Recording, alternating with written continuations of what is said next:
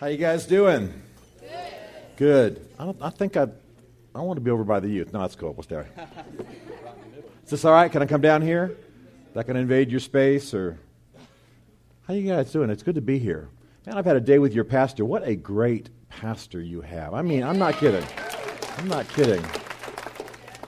You know, every so often, it's not often, but every so often, I hang out with a pastor during the day before I speak at night, and just once in a while, I think, how do these people put up with this guy? You know what I mean? Don't tell anybody that I think that, but I go, wow. But today I was thinking, man, these people have got a pastor. I mean, really, they've got a pastor. Coming into the city, you know, and he's talking about how things look, and we drive by one of those, you know, nasty places that are out on the outskirts of, you know, all cities kind of thing, and he'd just start cursing it, you know, and just cared about this. It's great. It's great. Hey, can I ask you a favor? Can we get back past the guest speaker thing? You know what I'm talking about. I tell jokes, and I pull a rabbit out of my hat, you know, and do tricks and stuff like that. And you guys hold up signs like 9.1, 8.6, you know, like they do at the Olympics. Come on. Can we just cut to the chase? Is that okay? Because I pastored in Abilene for 10 years. So, you know, you just need to be nice to me and take me in as family. Okay, I'm an orphan, so take me in, all right? Come on. I got to say a couple other things, too. I apologize to you, but I talk fast like a Yankee on drugs. And, you Yankee? And so, when I pastored here, I used to wish that some of my Abilenians had a fast forward button on there, because y'all know what I would just... So... You, I understand, have the opposite problem, that I will talk fast, and if you don't think I'm talking fast now, then wait till I get revved up. By the way, I don't understand, are you guys paying Rich anything? I mean, you pay him anything? Do you feed him at home at all? He was on the stage 5 minutes, mentioned food 5 times. I don't understand how that can work. Lord have mercy, Donna. Please help this man out. Lord, I want to talk to you all this evening, just real heart to heart, a little bit more like a coach than a preacher, if that's okay. If you guys want to move around that pole and come sit up here, it won't bother me at all, because I can tell we're kind of doing this already. That's all right. You got to hold the ceiling up, for heaven's sakes. That's fine. I want to talk to you a little bit more about coach, and I want to talk to you about Abilene. Is that all right? Can I talk to you about Abilene? Because I love Abilene. But when I first moved to Abilene in 1981, 30 years ago this year, I was the dumbest pastor in the history of the world. You don't know whether to laugh, do you? I was the stupidest pastor in the history of the world. Let me tell you a little bit about my background. We'll get to the word in a minute. I haven't forgotten what I'm doing. But I want to tell you a little bit about this so you understand how I came to what I'm going to be sharing tonight. I had been raised in a military home. My father was a Green Beret, you know, kind of tough, snake eater kind of guy. And I'd been raised mainly in Europe, in big cities in Germany. Matter of fact, I spent almost my whole high school career in Berlin, Germany, which behind the Iron Curtain at that time, and, you know, big thing, millions of people. And I came back to the States and played football and would have played for Iowa, but I became a Christian and went to a Christian school. And as soon as I graduated from that Christian school, I came to Abilene. Now, Berlin, Germany, Abilene, okay? And I was feeling that. The first day I came, a tumbleweed hit me in the face. That's true. The second day I was here, some old grizzled cowboy guy walked up to me at a restaurant and said, "You know what a Texan really is afraid of? A Yankee pulling a trailer." That was the second day. And the third day I was here, and I still don't have this straight in my head. What is it? Somebody invited me for dinner, and I showed up. Now, I got this right, at 6 in the evening. But that's supper, is that right? I mean, I realize more Yankees here now, and so probably we got that whole time thing straightened out. But I showed up at 6 for what should have been lunch or the other way around. So this was 3 days. Then by the fourth day, I wanted to open a vein. You know what I'm saying? I wanted to kill myself because I didn't know what was going on. And I made huge mistakes. I mean, I don't mean moral things. I'm not talking about that kind of stuff. But I made mistakes like, you know, I got here and I would go around and I'd never seen anything like Abilene. I mean, it wasn't bad. You understand what I'm saying? But it's just, It's just different from what I'd known. I'd lived always in big cities, right? And, for the third day there, I drove around Abilene looking for Abilene. You know what I'm saying? I was looking for the rest of it. And I just couldn't get it in my head, this is it, And so I kind of had to do an adjustment, and I should have come out before and everything. And so I came out and I just, I tried to love it, but and then I have another problem, too, in that I tend to talk about whatever I'm thinking, which is not a good thing to do. And so I'd get up in front of the church. I was pastoring a church that used to be called Word of Emmanuel, now it's Fountain Gate, still here, I think. This is back in the dark ages. This is just shortly after Jesus came out of the tomb. And so I'd get up, and I thought I was being funny and trying to be relational, and I'd talk about how Abilene is a little strange to me. And, of course, everybody in the room, like born and bred in Abilene, and they're thinking, well, you could just go home. They're looking at me like, here I am trying to love them in Jesus' name, and telling them that their city stinks. And so I did not get it. And then what happened was, I went to a school, and a lot of my friends became kind of well-known pretty quickly and pastored big churches or ran for office or whatever. And here I am in Abilene, and, because I was such an absolutely stinking pastor, I had 4 committed people after about 10 years. You know what I'm saying? I mean, just, of course you're not going to grow a church if you don't love the people and love the city, right? So, I started getting angry. I started getting mad. I'd pray, walking around and moving like this, and some of the chairs would go flying, because I'd be mad. Lord, either, use me or get me out of here. And, oh, man, it was ugly. And the people could feel it, because I was actually buying books of jokes about Texas and Abilene. That wasn't good either. And then I'd make jokes about the Cowboys. I almost got mugged one night and after church. You know what I'm saying? I did every stupid thing. I told a Roger Staubach joke. I thought that, I was like I could have denied Christ, you know what I'm saying, and not offended people that much. I did everything wrong. All right? Now, I will tell you that in Midland, I told a Romo joke until he pulled it out. I was actually telling the joke while he was back in, so now he's a hero. Now I look like an idiot in Midland. Anyway, I have not learned my lessons. So what happened, though, was about 6 or 7 years into my 10 years, the Lord allowed me, kind of like an exhausted child. A child gets wound up at night. The parents go, just let him run. And the kid just runs and finally just falls out on the couch, and just like a puppy on his back. And Dad picks him up, takes him to bed, and they're just thankful that he finally ran down. I finally ran down all my attitude and all my emotions and all my stuff. And the Lord finally could get me quiet enough to talk to me. And what he basically said was, are you here or not? Now, at first I didn't understand that because, again, being a Yankee, having a lot of attitude, was raised by Jews a little bit. If you know about Jewish community, it's very verbal, it's very attitude, it's very sarcastic. That's kind of, unfortunately, the injection I got. And so I said, am I here? I've been here for 6 years. Do you know how many chicken fried steaks I have eaten in 6 years? And so I started giving him lip, and then that delayed the conversation a bit. And then finally, it came down to this. Are you going to declare yourself for my purposes or not? I mean, I could feel like the whole issue of my lifetime destiny was in the balance. Like God was saying, I sent you here, and you haven't really owned what I sent you here to do in the first place. And that's why nothing's happening. I mean, you're just a lightweight in this city. And I'll tell you a little bit more about what happened later, but basically, emotionally and spiritually, I unpacked my bags. I closed my escape hatch. I mean, I can tell you some funny stories. I actually applied to the CIA while I was pastoring here in Abilene. I'm not kidding. I applied to the CIA. I thought, spying for the U.S. government would be better than having to do the kind of pastoring I was doing. Don't laugh, Rich, it's coming. And so, you follow what I mean? I mean, unbelievable. Then I went to Dallas to take the exam to be a CIA spy, and I was on the wrong week. I mean, that was the kind of stuff that happened all the time. All the time. So I could just tell you all kinds of stories, but here's what happened. God really dealt with me. I'll tell you a little bit more about it later. And I unpacked my bag and closed my escape hatch and stopped trying to leave and stopped trying to live here with one foot out the door. You guys know what I'm talking about. You're kind of here and kind of not. And I said, look, I'm here. I'm here until you release me, and I'm not going to try to go anywhere. And I mean, I did that in tears. That was not easy because I had all kinds of, I'm sure vain ambitions and, dreams and what have you. And, really it should have been me president and not, Bush. But anyway, that's another story. And so, I'm just teasing.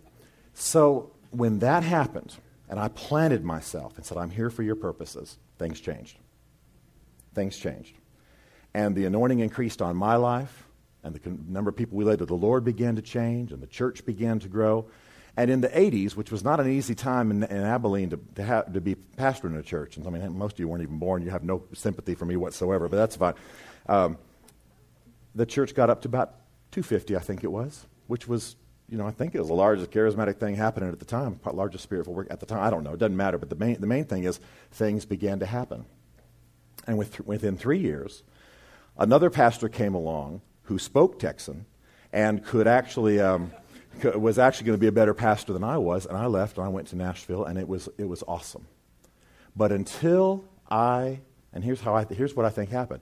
Until I declared myself for God's purposes, and then I fell in love with the city. I fell in love with the city. I went over to the library, and I started reading books on Abilene history, and just fell in love with it. Loved it. I mean, I knew it had problems, and you guys can't tell. I might tell you a little bit more about this later, but I'm 3/4 Native American, and Abilenians haven't always been happy with Native Americans, if you understand what I'm saying. So there were a couple of stories, and I told the mayor at the time, you owe me some land, but that was he didn't do anything about that. But the main thing is that when I fell in love with the city and found God's heart for the city, that's when things started happening. And so if you'll allow me, I would like to, and I'm not here to try to say, well, I did it wrong, and let me tell you how to do it right. That's not what I'm doing. But I'd like to teach you from the Word just a little bit. Some of the things the Lord brought me to that changed the way that I understood Abilene, and more, maybe even beyond that, changed the way that I understood how you do not have authority for a place or the grace to change it until you have declared yourself for God's purposes in that place. Now, I love talking to folks of this age over here to my left, and they're not going to be in this town forever, all of them. Some of them might, in 100 years be here. But they're going to go to other countries. You guys are going to go to college, and who knows, go to the nations and what have you. And wherever you are, I mean, this is even true of things like college and business. If God's put you there, you have got to plant yourself and declare yourself for God's purposes and turn your soul towards what God's trying to do. So with that little introduction, I feel like the best thing I can do is begin this talk with my confession of sin. You're looking at at least in my 10 years in Abilene, the worst pastor on the planet, okay? Now don't get nervous. I went on and pastored a church that was 5,000 or 6,000 in Nashville and still messed it up. No, but I mean, I had a great time, and it was good. But man, the Abilene years were horrible, and I didn't have the impact I should have had because I didn't know who I was in God's purpose. So turn in your Bible, if you will, please, to Isaiah 3. Now, I'm just talking to you like family tonight, so I'm not going to do cartwheels and yell and scream. But in Isaiah chapter 3, now I use the New International Version of the Bible, and if you're using some communist version, that is fine. That is absolutely fine. You just go right ahead. It won't bother me in the least. But I'm using God's version of the Bible.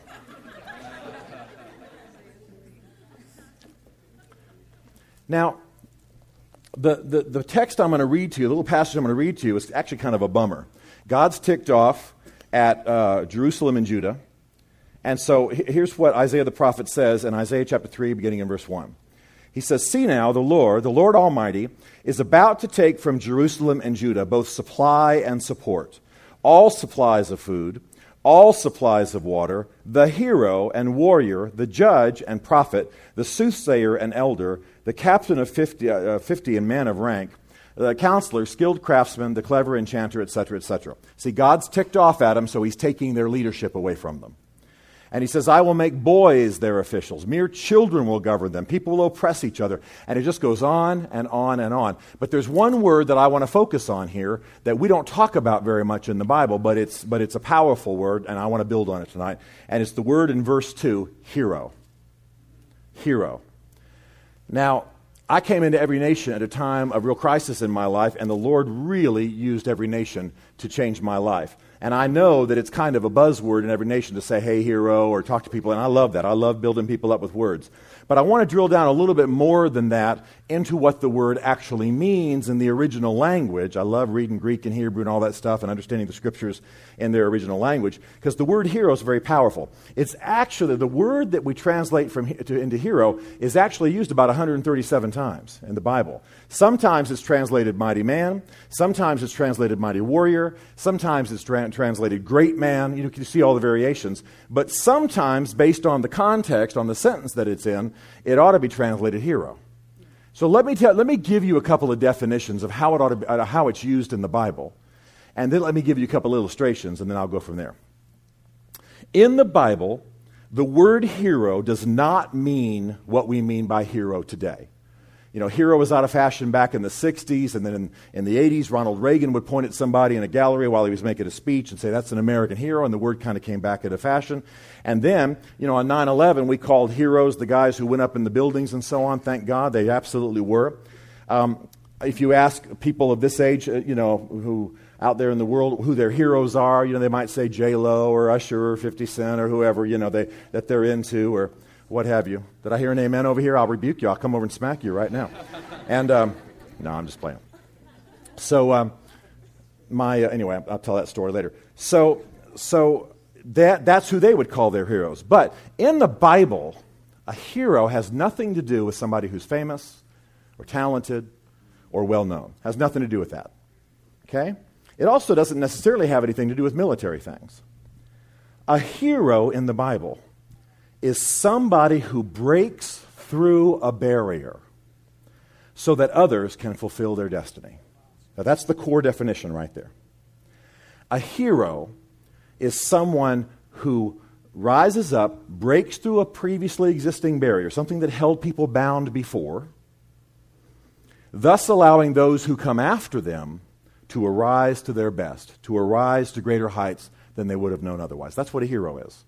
You'll notice that it's in a list of other things that we might think of as heroic, military men and all that kind of stuff. The hero is this unique thing. And the heroic was really, really important in ancient Israel, because in Nehemiah 3:16, we're told that when they were rebuilding the city of Jerusalem after the Babylonian captivity, that one of the structures they rebuilt was the house of the heroes. That's what it says in Nehemiah 3:16. So this was kind of a officers' club, training school, museum, kind of something that nurtured the heroic, in their community. So that's what the heroic. Let me give you two examples of the heroic, just so we're clear, because everything I'm going to say after this, and I won't go exceptionally long tonight, but everything I'm going to say after this ties into this idea of the heroic. For centuries, as far as we know, nobody had run the mile in faster than 4 minutes. Okay? I mean, back in the day, we had no records. We had records of the Olympics, and we had a few records of the ancient Olympics and so on. But we had no indication at all that anybody had ever run the mile faster than 4 minutes. Then finally, in 1954, an Oxford medical student by the name of Roger Bannister, trained in some unusual ways, did some weird things we now call plyometrics, where he was hopping around the course and all that. And he broke the 4-minute mile in April of 1954. People freaked out. The sports pundits just wrote about it. The news shot around the world. And everybody started to say, all the experts started to say, can it ever be done again? Is Roger Bannister some kind of once-in-a-generation freak, and it'll never happen again? Do you know that within 3 months, another man on another continent broke the 4-minute mile? By the end of 1954, 3 men on 3 different continents had broken the 4-minute mile. And I have stood on a high school practice field and watched a 17-year-old break the 4-minute mile. It's not done every day, but everybody who ran close to a mile distance in the recent Olympics ran faster than a 4-minute mile pace. But somebody had to do it first. Somebody had to break through, show us what was possible, change our thinking about this barrier, and immediately people began to break through. Do you see, that's the heroic principle. Now let me give you another illustration. You can't really tell because I'm up here and you're down there, but I'm quite tall. I'm almost 6'5". And how much I weigh is none of your dang business. And I was over 6 feet tall when I was 12. That'll give you some sense of my parents' pain. So, no, don't be saying, oh my gosh. I don't want to hear it. No, I'm just playing. And so when I was a little younger than that, I wasn't 6 feet tall, but I was tall. And I remember I was living on a military base, as a child. Now, this is silly, but it's exactly what the Hebrew word means. Living on a military base as a child, and the kids said, hey, let's play tent. So we're living on a military base. Wait for it. And they lived on a military base, and so there's canvas tarps everywhere on a military base, but they couldn't find a tent pole. So while the other kids played Army, we used to play Germans because we were in Germany, and it was a game that the Germans weren't happy about, but that's what we called it. Or Cowboys and Indians, or whatever we were playing at 10, 11 years old, I stood under the tarp and played tent pole. So, I've gone through my Oprah, Dr. Phil kind of healing moments and everything, but that's exactly what the Hebrew word means. Watch this now, because I stood up to my full height, symbolically speaking, and lifted the canopy of the canvas, the other kids could arise to their full height. That's exactly what the Hebrew word means. That's hero. Now, here's how I want to apply this.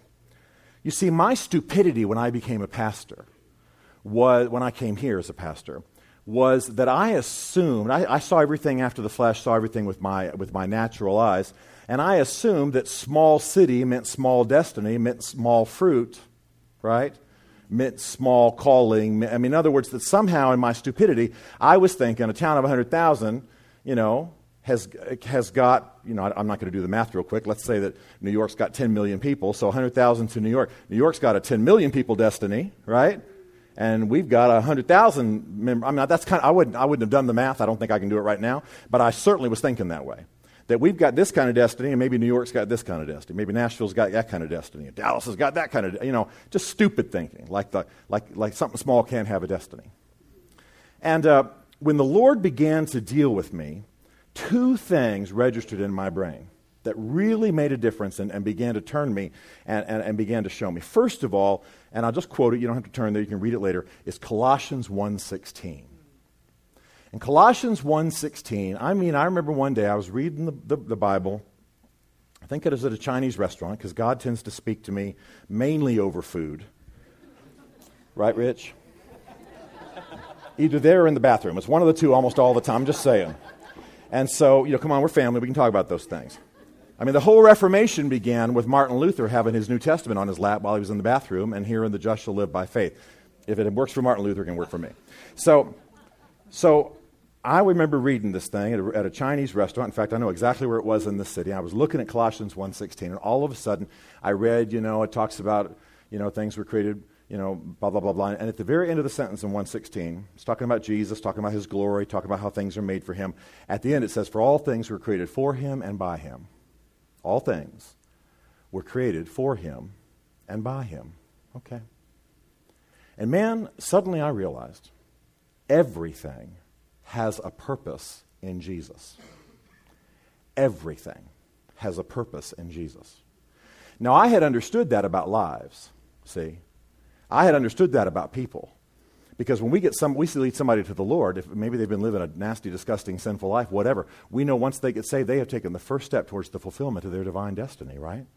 And we believe they could be anything, right? We believe they can be president. George W. Bush, in his 20s, sat at bars in Midland, Odessa, and drank himself silly. He was the drunk at the end of the bar. Now, I'm not saying he's the ideal Christian or anything else. I'm just saying there's an example of a guy who, I have friends, older friends, who say we used to go into the Red Lobster and see Bush down there at the end of the bar drinking whiskey, and we'd leave because we knew he was going to do something stupid and embarrassing.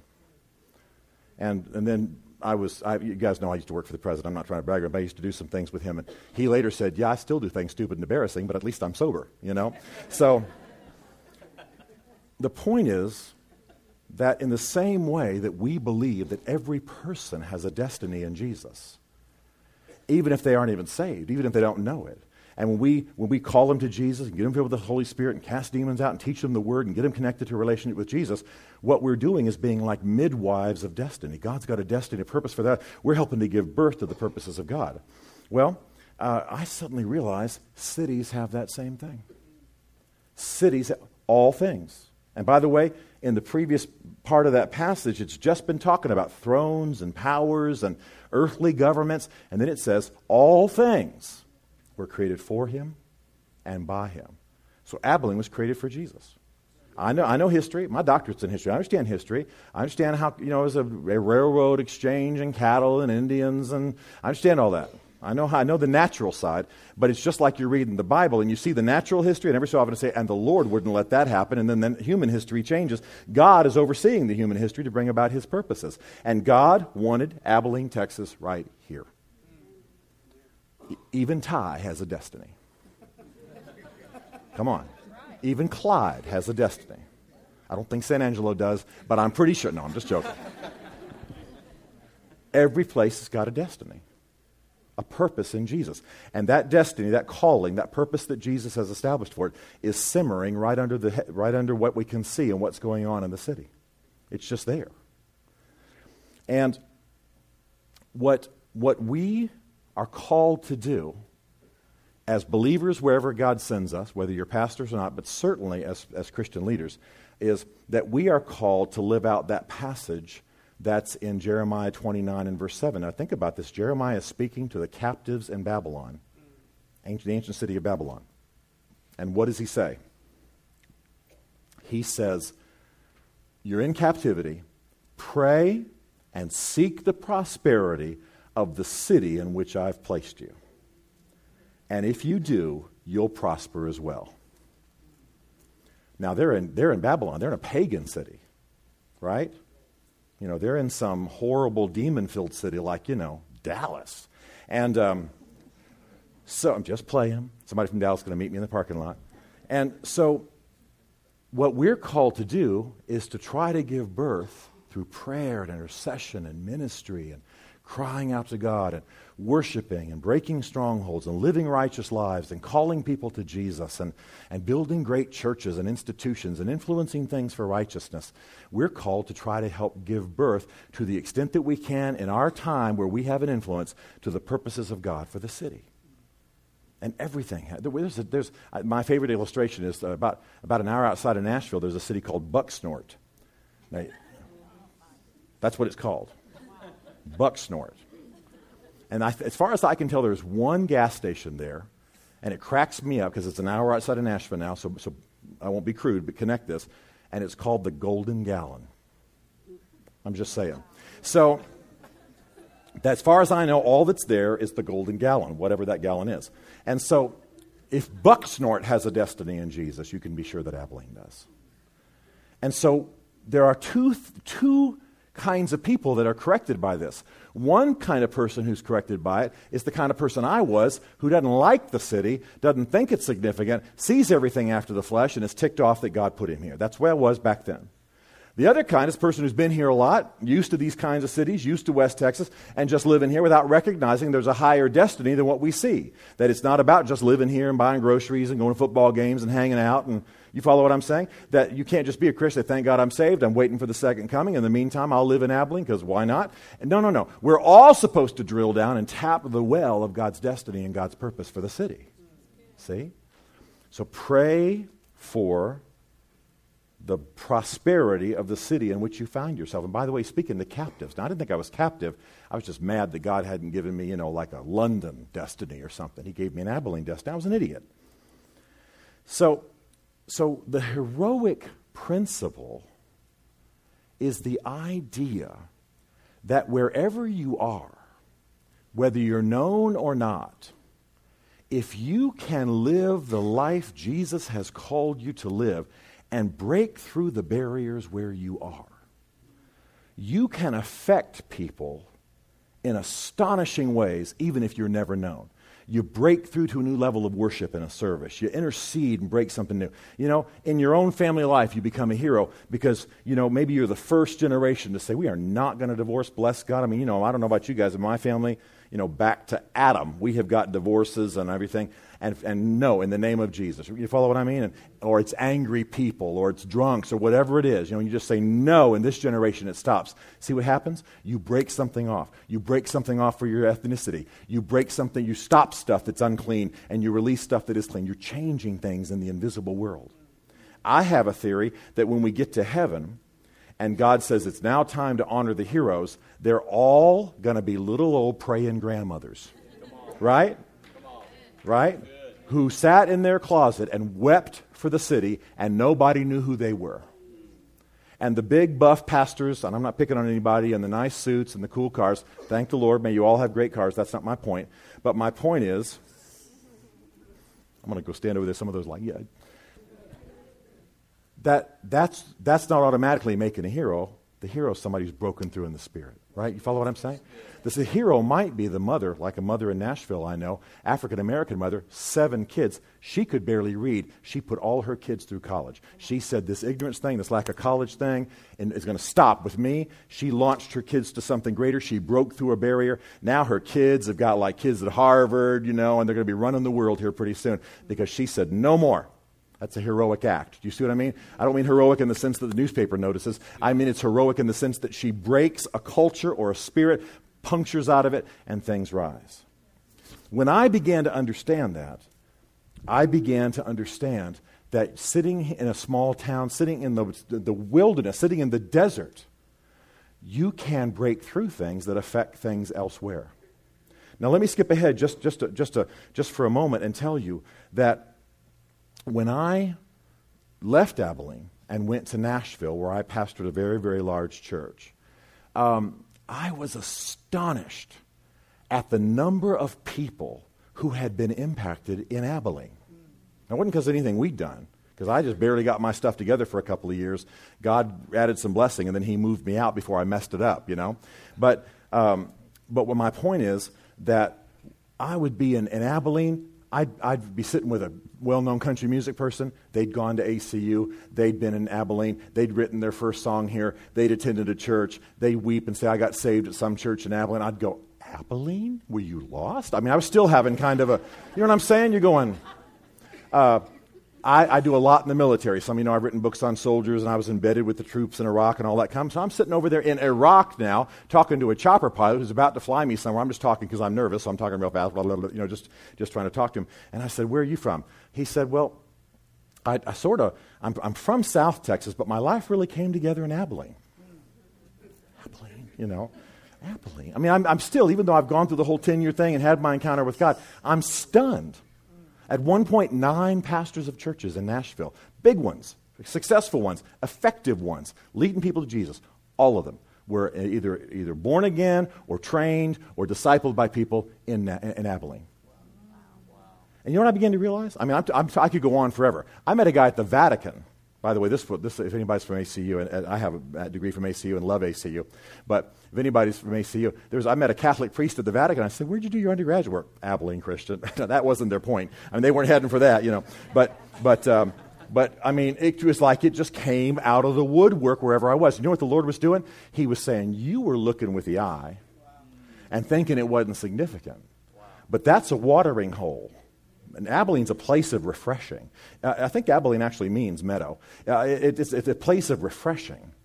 And I was astonished at the lives that passed through this place. And even after I'd been here for 10 years and fallen in love with the place and understood what it was called to be and everything, I was still stunned. What were you doing there? I would say almost with a little edge in my voice. And they'd look back a little defensively and go, I was born there? I mean, and I'm just telling you, hundreds of people. Hundreds. Well, what do you got? 10,000 college students in this city between the 3 universities? Am I about right on that? I think AC is 5, 6, and the others are, like 10 or 15. No, I'm joking. But I mean, they got their, and so it's about 10,000 students, and what do we got? 20,000, 10, 15,000 a dais, and more than that? I mean, that's back in my day. You understand that a huge percentage of the city is rolling over, and you got them for 3 or 4 years or an Air Force assignment period or whatever, you know what I'm saying? I mean, there's something special about Abilene. I'm not just making that up. I mean, I'm not trying to build anything or do anything. I'm trying to say that what can happen in a place like this is that you start dreaming big and you start thinking that there's awesome stuff out there, and what you don't do is drilled down into the subterranean kind of, I'm thinking of it like a pool of refreshing under the surface. That is the calling and the destiny and the purpose of God he wants to do here. And you don't know in the Spirit what kind of lines, what kind of power lines run to other places, because you can break through in the Spirit and Abilene to new levels and bust stuff up and tear down racial hatred walls or bust things through in the Holy Spirit or whatever it is. And it affects something in Albuquerque or it affects something in London. You know what I'm saying? We don't know what's going on in the invisible, but there's something about Abilene that is more than cattle and schools and trains and Perini Ranch barbecue. Thank you, Jesus. Okay, you follow what I'm saying? I'm just saying. So, there's something more. And I didn't fully understand that God, in the same way that God has hero lives that break through in the Spirit and war through some things, you follow what I'm saying? Some of them we know, some of them we don't. We know Mother Teresa was a hero. We know Dr. King was a hero. We know that Billy Graham was a hero. Most of them we'll never know. Because their grandmas praying in the, how many of you are here because of praying grandma somewhere back in your family line? Come on, look at that. I mean, or praying grandfather. How many of you are here because, some father or grandmother, moved you out of the poverty neighborhood or slapped you around and said, you are not going to talk that way, or whatever it was, and set a standard and broke through and determined that things were going to be different. That's what heroes do.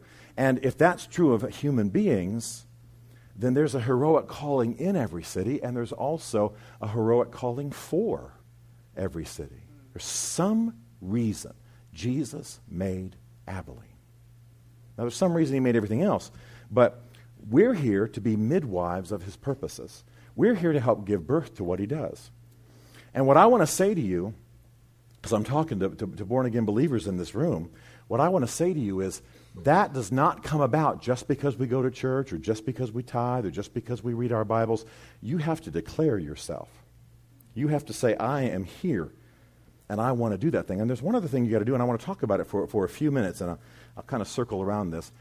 You have to embrace the good and what God has called the city to do, and you've got to pray and ask for revelation of what the Lord is doing in the city and be part of it and give birth to it and cheer it on. And, it's like I don't know if you've ever seen a horse or a calf be born, pulling on this thing, yanking on this foot, trying to get this calf born. Well, that's what a destiny is like. You got to pull on it in prayer, and you got to cry out, and cry out to God and live a righteous life and do the things you're called to do. And so you got to pull on the positive things, but the other thing is you've got to resist the negative.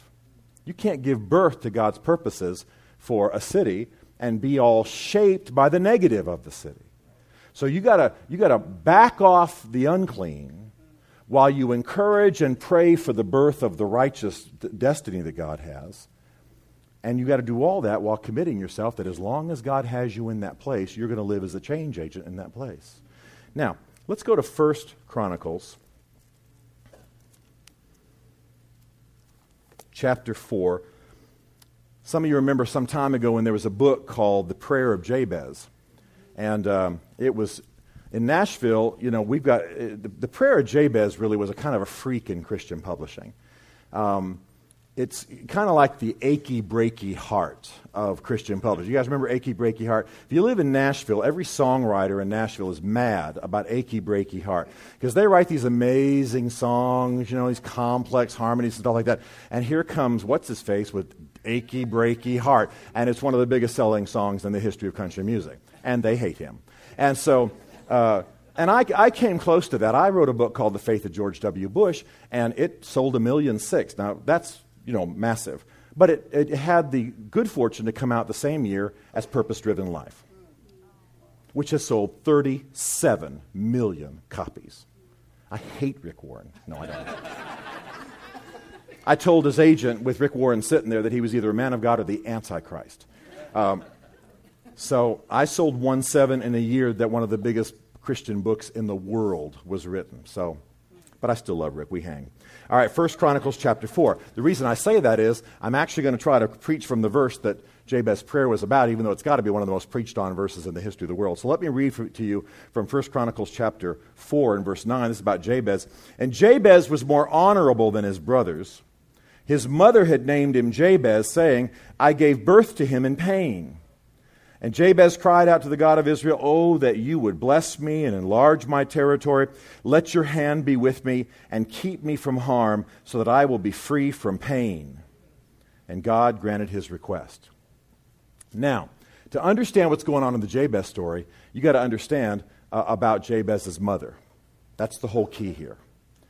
Jabez's mother is the kind of woman who names her kids after her disappointment with life. Because Jabez means pain.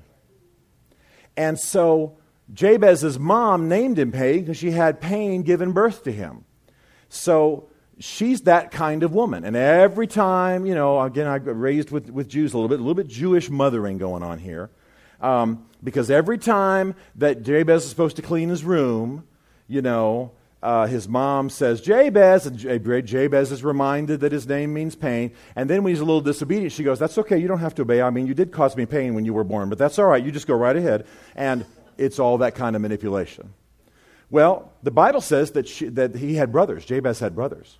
So who knows? I mean, I'm from a Native American background. I've got, we tend to name people based on what's happening in nature the day they're born. I've got uncles called Rabbit Run and, Deer Sprint and stuff like that. I got all kinds of crazy stuff, Eagle Spit and what have you. And so who knows? Maybe Jabez had a brother, if she's going to name him Pain because she had pain in the hospital giving birth to him, maybe he's got a brother named Bedpan Too Cold or, Bill Too Big or Dr. Ugly or whatever. Who knows what she's got going there. But anyway, she's the kind of woman who looks backward and remembers her pain. She's the kind of woman who builds monuments to her disappointments with life in the souls of her children. We know people like that. You know you can have a hamburger with somebody and they dump more negative on you in 5 minutes than you've had all week. Hurt people hurt people. Tainted people taint people. And so anyway, well, what's interesting is that something happens there between the verses. I mean, look at this. The first part of the whole thing describes that Jabez is living in this house of this woman who's bitter and angry with life and doesn't think anything about cursing her children as a result. The second verse, suddenly, look what he says in verse 10. And Jabez cried out to the God of Israel and said, Oh, that you would bless me and enlarge my territory and let your hand be with me. And let your hand be with me, keep me from pain, so that I will be free from pain. And God granted his request. Now, what I want to know is what happened to Jabez. The first verse is describing Jabez's family life in this house with this bitter woman who was always talking about her pain or disappointment with life. And you know what it's like to be around a person like this. It just sucks the color out of the world, doesn't it? It just makes everything sad and depressed when people rehearse their bitterness and their disappointment with life. And so Jabez is living this postage stamp experience, a small, meager, mean, backward-looking, bitter, let's rehearse our disappointments with life kind of thing. And then between verse 9 and verse 10, something happens, and the next thing we know, he's standing up before God, and he's saying, I ask you, Lord, to free me from the curse of my name. Break this spirit of smallness and bitterness. Enlarge me and be with me. Wow. What happened? What happened? Because most people I know who are small and bitter stay small and bitter their whole lives. Well, I'm going to tell you what I'm guessing. We don't know for sure. But I have a guess. And here's my guess. If you look back earlier at the beginning of that chapter 4 in 1 Chronicles, and you're using God's version of the Bible, the NIV, you will see that it says that this is a chronology of the tribe of Judah. Chronology of the tribe of Judah. Now, in the ancient world, in the evenings, it was common for the people to go out in the evenings, and they'd sit around the fires in the villages, according to tribe, and the priests and the wise men and the poets would recount the stories of the tribe's history.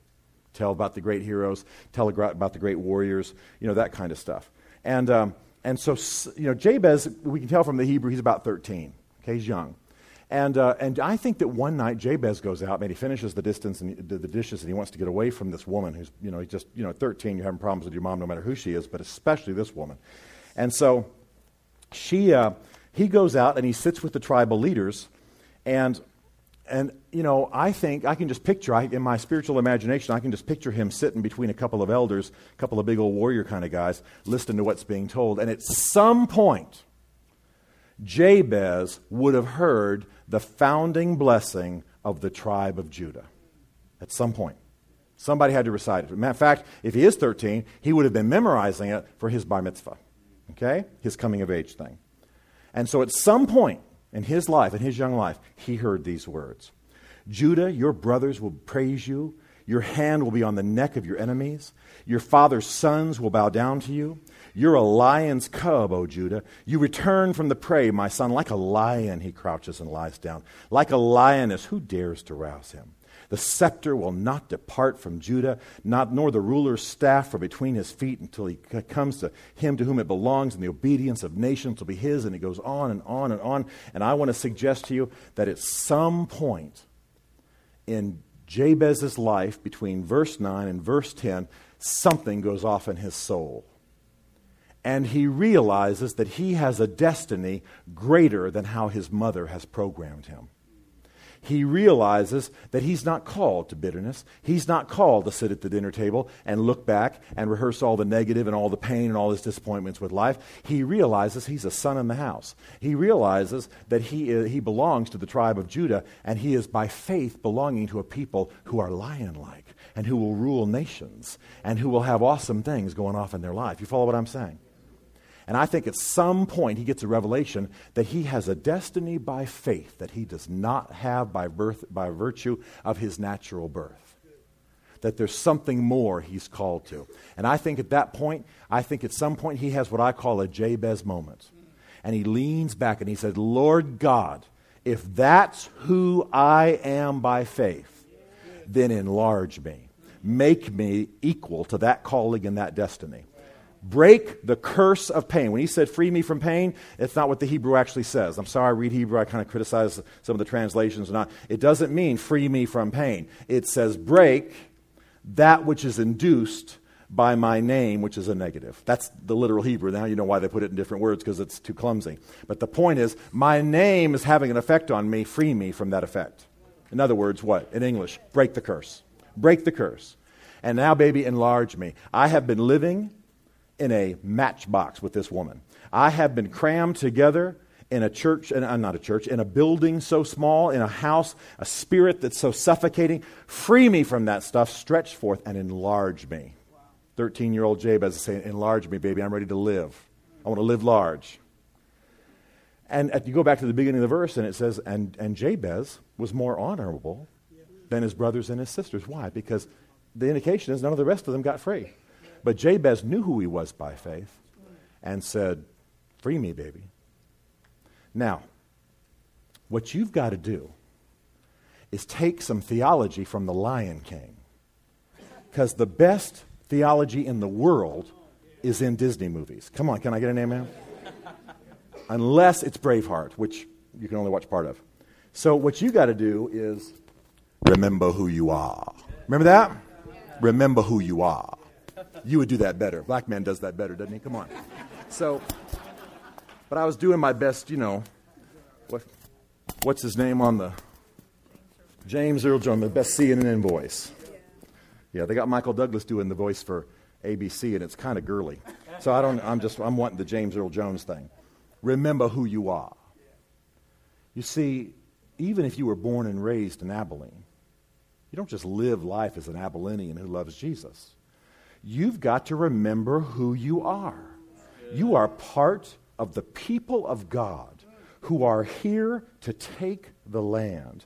And through prayer and intercession and righteous living, you are giving birth to God's purposes. You are drilling down into that destiny that is always percolating beneath the surface. And you read, I read a lot of natural history. I understand, there were 2 train tracks that intersected, and a bunch of guys said, probably ought to build a town. And they brought in some cows, and they put some stuff up, and they sent to wherever trees live, because it's not here, and they got some logs, and they built themselves some cabins. You understand what I'm saying? And they brought folks in, and they murdered a whole bunch of Indians, but I won't talk about that right now. I've forgiven you. And then And a town grew up. Thank the Lord. And they named it after a biblical thing. Okay, awesome. And I know there's negative history and there's other stuff, but it's here. But all of that natural happenings and where do we get water and are we pumping oil and what animal do we kill for the barbecue and all that kind of stuff is secondary to the fact that in eternity, Jesus said, I want a town there to fulfill my purpose. Because all things were created for him and by him.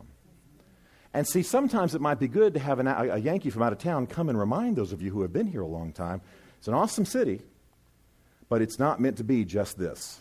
I'm not talking about restaurants and buildings and natural. I'm talking about there's a destiny that's got to be fulfilled.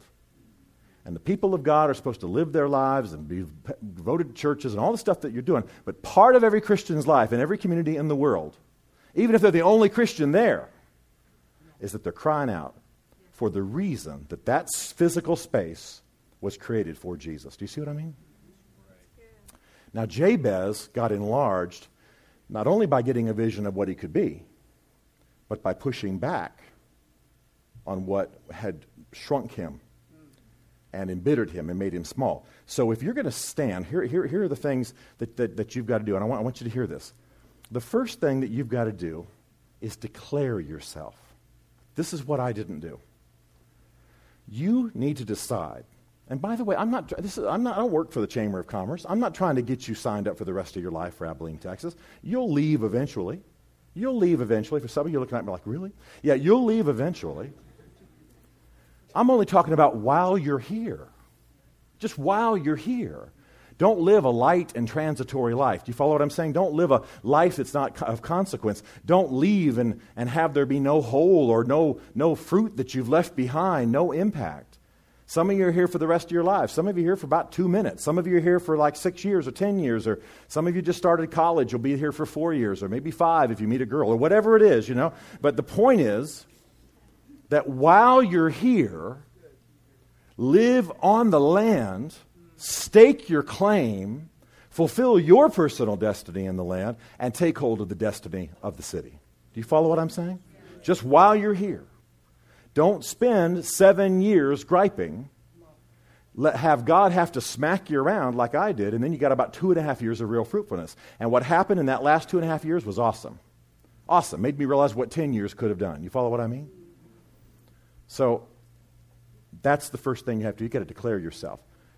And I want you to think about this. You have no authority in a place if you're living with 1 foot out the door. And that's what I was always doing. About every 2 weeks, I'd get in my little car and I'd drive to Dallas just to breathe big city air. I'd go to Neiman Marcus. I have no idea why. I couldn't afford a thing there, but I'd go to Neiman Marcus. I just wanted to be in a big city. I'd go walk around Dealey Plaza and remember some history. It's where Kennedy was shot, of course. I'd eat a hamburger. I'd come back and I'd feel like I'd gotten an injection. It was just stupid. But I had 1 foot in Dallas or anywhere east, heading back to Germany, really, I think is what I was trying to do. And I was here only lightly, and everybody knew it. You know the difference between somebody who's in love with the city and praying for the city and blessing the city and isn't it awesome in the city, and here we are in the city and we're going to bless this place and bless the Lord. Let's go see if we can pray for the mayor. And let's go down there, and I did eventually when I got my head right, and let's go see if we can, let's go talk to the high school principals and see if they need, y'all need anything, we'll do something for you. What would you like for us to do? And just bless and honor them and just celebrate people. And there was a big fire when I was here, and the firemen were awesome, and I didn't see any ceremony happening, so we had the ceremony for the firemen. You follow what I'm saying? And you're just in love with the city. That's what came after. And that's what we're called to do, is love the city. There's a difference between that person and the guy who's kind of, okay, here we are in Abilene, all right, what's next? Kind of thing, and not living, declaring yourself. Again, I want to just say, because I think this is important, I'm only talking about as long as you're supposed to be here. You follow what I mean? Some of you work for companies, and they'll rotate you out eventually. For all I know, some of you could be military, and they'll rotate you out eventually. I understand that. But while you're where you are, live a life of fruit. Don't put out vines, put down roots and make a difference. Number 2, and I've already quoted the verse, bless the city. Repent tonight of anything negative you've said about this city. I had 9 years of repenting probably at that time. You know what I mean? I won't even tell you. I'll tell you the other thing too, is that if you want to be a leader, if you're called to be a leader, I'll tell you what, where the power of leadership does not come from being cool and good looking and knowing some jokes. The power of leadership comes from loving and caring and hungering to give birth to something more. And if you're here and you're hacked off and you're telling jokes about the city like I did, you don't love this place like whatever, you will never inspire people. You will never care for people. You will never make a difference.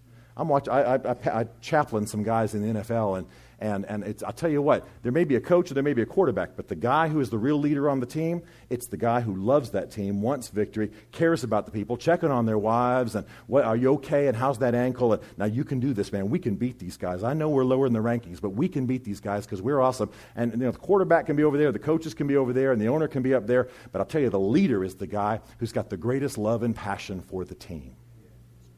And that's who's going to lead and change the city. And then finally, you've got to push back on the forces that try to shrink you. There's some great stuff about Abilene. And you got to fall in love with that and pray for it. And like I say, pull on that in the spirit. Pull on that in prayer like you're giving birth to a calf. But there's some stuff in the culture of Abilene that you got to be careful about. There's kind of an island mentality, and there's kind of a little bit of resistance to strangers. You know what I'm talking about.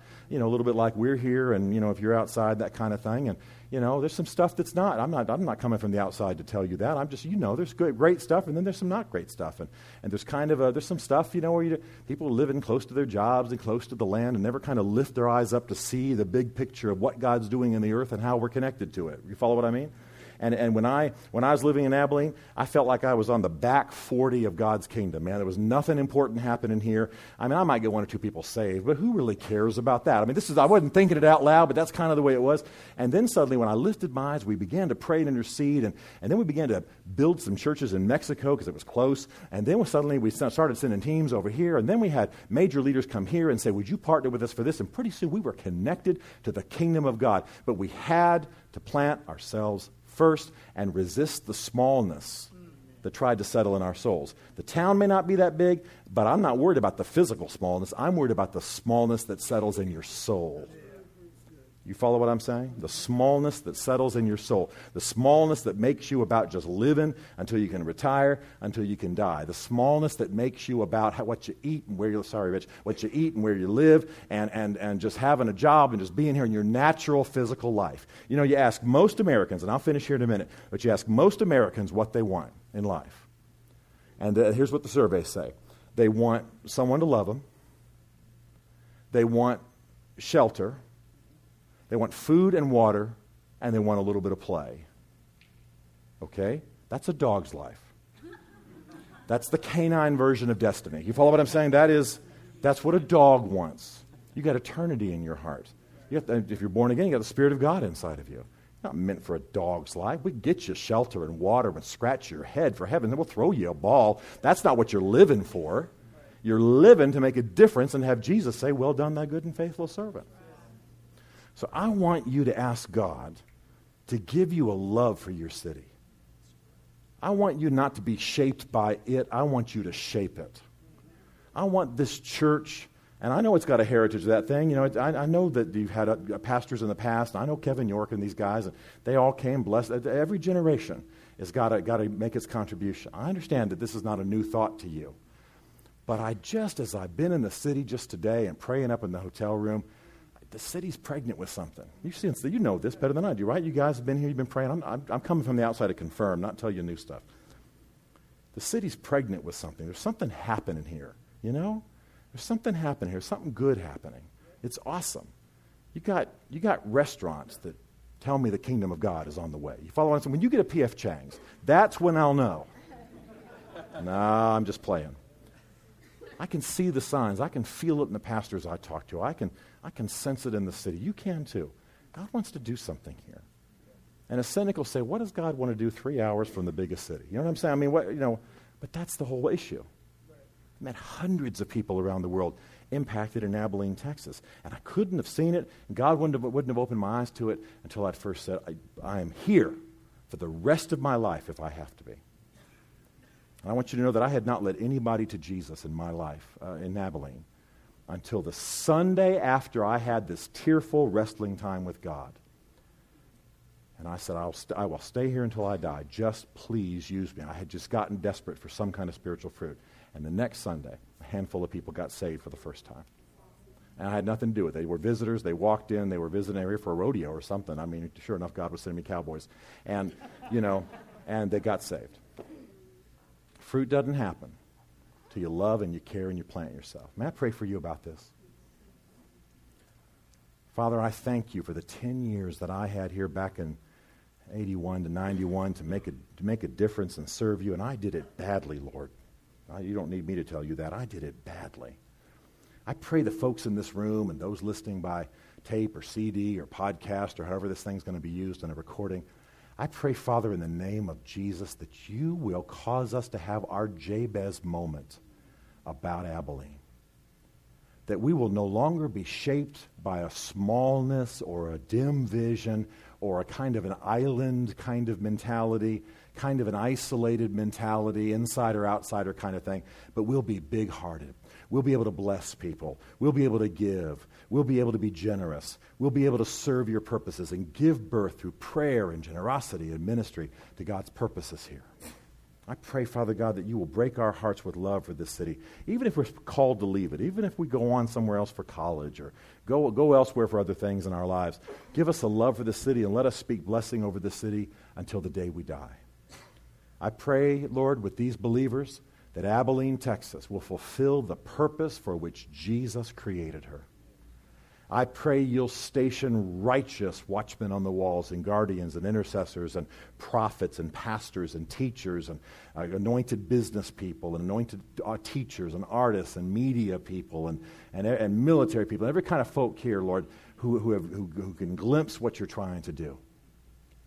And I pray, Father God, that if there's any disillusionment in anybody's heart, if there's any smallness, any nagging sense that somehow we've been left out, that we're some kind of dark spot on the bottom of the small toe of the body of Christ, that you'll just break that whole lie and give us a sense of the great destiny to which we're called. Make us heroes in a heroic city.